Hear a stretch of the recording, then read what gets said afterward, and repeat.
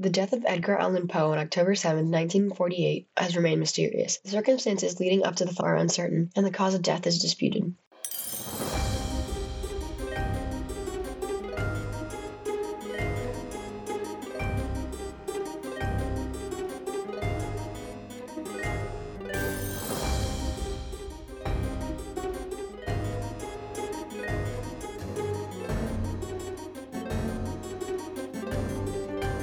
On October 3rd, the American author was found delirious in Baltimore, Maryland, in great distress and in need of immediate assistance.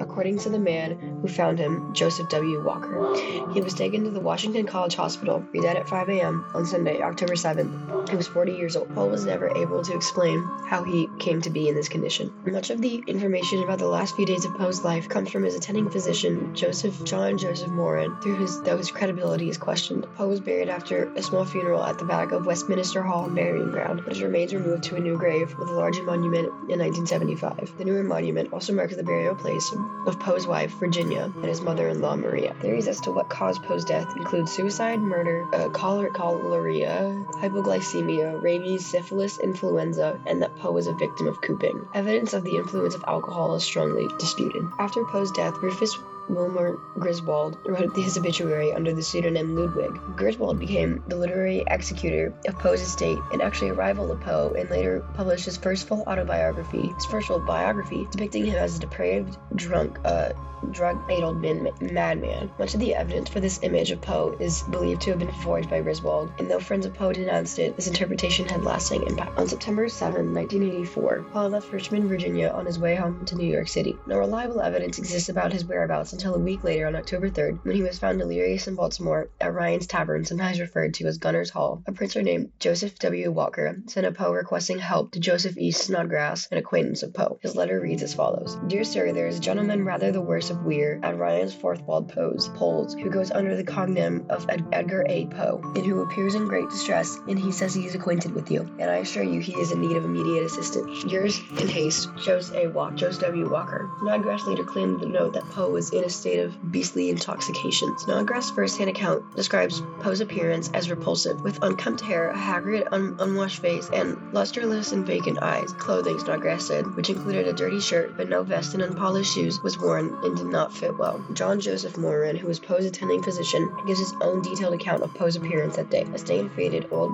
Bombesian coat, pantaloons of a similar character, and a pair of worn-out shoes run down at the heels, and an old straw hat. Poe was never coherent long enough to explain how he came to be in this condition, and is believed the clothes he was wearing were not his own, not least because wearing shabby clothes was out of character for him. Moran cared for Poe at Washington College Hospital on Broadway and Fayette Street. He was denied any visitors and was confined into a prison-like room with barred windows in a section of the building reserved for drunk people. Poe was said to have repeatedly called out for the name Reynolds on the night before his death, though no one has ever been able to identify the person to whom he referred. One possibility is that he was recalling an encounter with Jeremiah N. Reynolds, a newspaper editor and explorer who may have inspired the novel The Narrative of author Gordon Pym of Nattuck. Another possibility is Henry R. Reynolds, one of the judges overseeing the Fourth Ward polls at Ryan's Tavern, who may have met Poe on Election Day. Poe may have instead been calling for Herring, as the author had an uncle-in-law in Baltimore named Henry Herring. In later testimonies, Moran avoided reference to Reynolds, who mentioned a visit by Mrs. Herring. He also claimed he'd attempted to cheer Poe up during one of the few times he was awake. When Moran told his patient that he would soon be enjoying the company of friends, Poe allegedly replied that the best thing his friend could do would be to blow out his brains with it. In Poe's distressed state, he made reference to a wife in Richmond. He may have been delusional, thinking of his wife, Virginia Eliza Clement Poe, was still alive, or he may have been referring to Sarah Ellen Roster, to whom he had recently voted. He did not know what had happened to his trunk of belongings, which, it transpired, had been left behind at Swan Tavern in Richmond. Moran reported that Poe's last words were, "Lord help my poor soul," before dying on October 7, 1849. Because Poe did not have visitors, Moran was probably the only person to see the author in his last days. Even so, his credibility has been unquestioned repeatedly.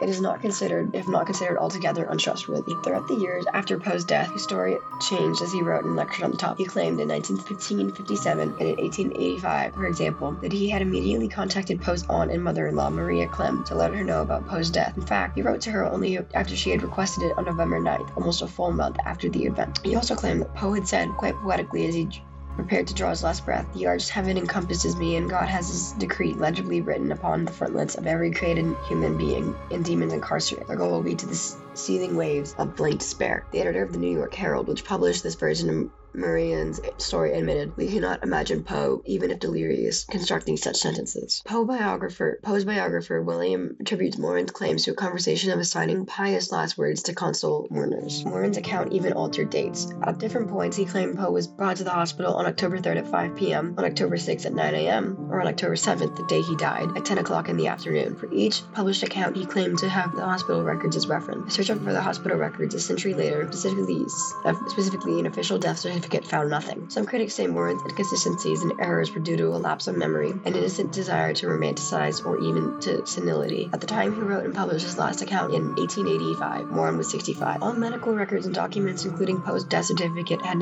been lost if they ever existed. The precise cause of Poe's death is disputed, but many theories exist. Many biographers have addressed the issue and reached different conclusions, ranging from Geoffrey Meyer's assertion that it was hypoglycemia to Evangelist Walsh's conspiratorial murder plot theory. It has also been suggested that Poe's death may have resulted from suicide related to depression. In 1848, he nearly died from an overdose of Landium, readily available as a tranquilizer and painkiller. Though it is unclear if this was a true suicide attempt or just a miscalculation on Poe's part, did not lead to Poe's death a year later. In 2020, a psychological analysis of Poe's language theorized that he was suffering from a major depressive episode near the end of his life, and that suicide cannot be ruled out. However, the evidence for suicide was not consistently present in Poe's professional writings, leading the researchers to conclude that depression may have played a role in his death, but suicide seemed unlikely. Snodgrass was convinced that Poe died from alcoholism and did a great deal to popularize this idea. He was a supporter of the temperance movement and found Poe a useful example in his temperance work. However, Snodgrass' writings on this topic may have proven untrustworthy. Morin contradicted Snodgrass by stating in his own 1885 account that Poe did not die under the effect of any intoxication. Morin claimed that Poe did not have the slightest odor of liquor upon his breath or person. Even so, some newspaper at the time reported Poe's death as congestion of his brain or cerebral inflammation, euphemisms for death from disgraceful causes such as alcoholism. In a study of Poe, a psychologist suggested that Poe had dysomania. Poe's characterization for an uncontrollable alcoholic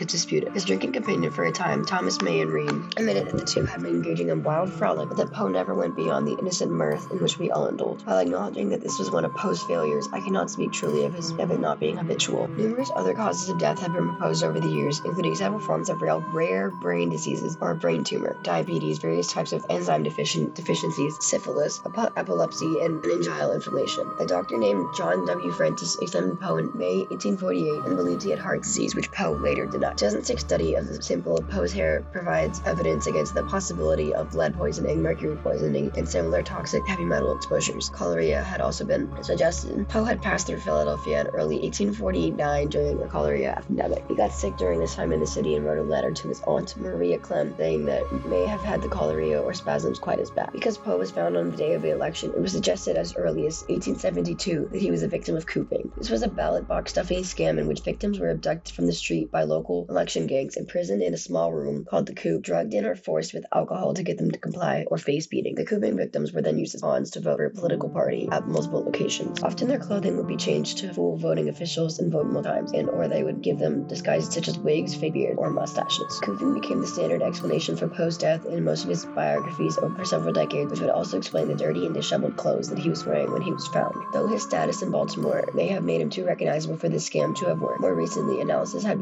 presented suggesting that Poe's death resulted from rabies, possibly contracted from rat bites during cooping days of captivity. Yeah, that's basically it. I don't want to keep talking because my throat hurts. Bye.